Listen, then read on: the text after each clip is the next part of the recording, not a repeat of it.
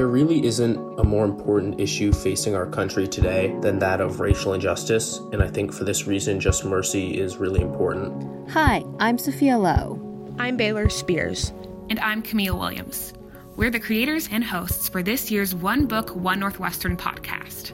As a part of this year's One Book, One Northwestern program, the Northwestern community will read Just Mercy, a story of justice and redemption by Bryan Stevenson, a lawyer and the founder of the Equal Justice Initiative. In the book, Stevenson chronicles his early work as a criminal defense lawyer in Alabama. He worked to advocate for those mistreated by the judicial system, including for Walter McMillian, an innocent man on death row. Here's what some members of the One Book community already have to say. As Bryan says, the only way to understand the true injustice of our system is to get proximate to those men. Just Mercy does that.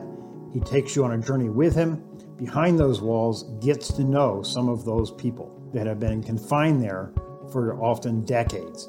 The book is not just about men who are wrongfully convicted or men who actually did the crime but are in this totally inhumane system of incarceration that we have. It's not just about people who are incarcerated, but rather whole families, whole communities whose truths are completely denied and who are never believed because their humanity is not believed. I think that 2020 has been a really chaotic year, but I also think chaos oftentimes can create an opportunity for true change, and Mr. Stevenson's work will help us as a Northwestern community take part in that change.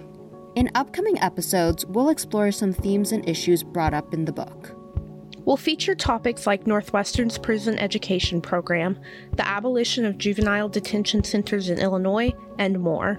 You'll find future episodes on SoundCloud or the One Book website at www.northwestern.edu/onebook. You can also find future events and updates on Facebook and Twitter. Stay tuned for more this summer.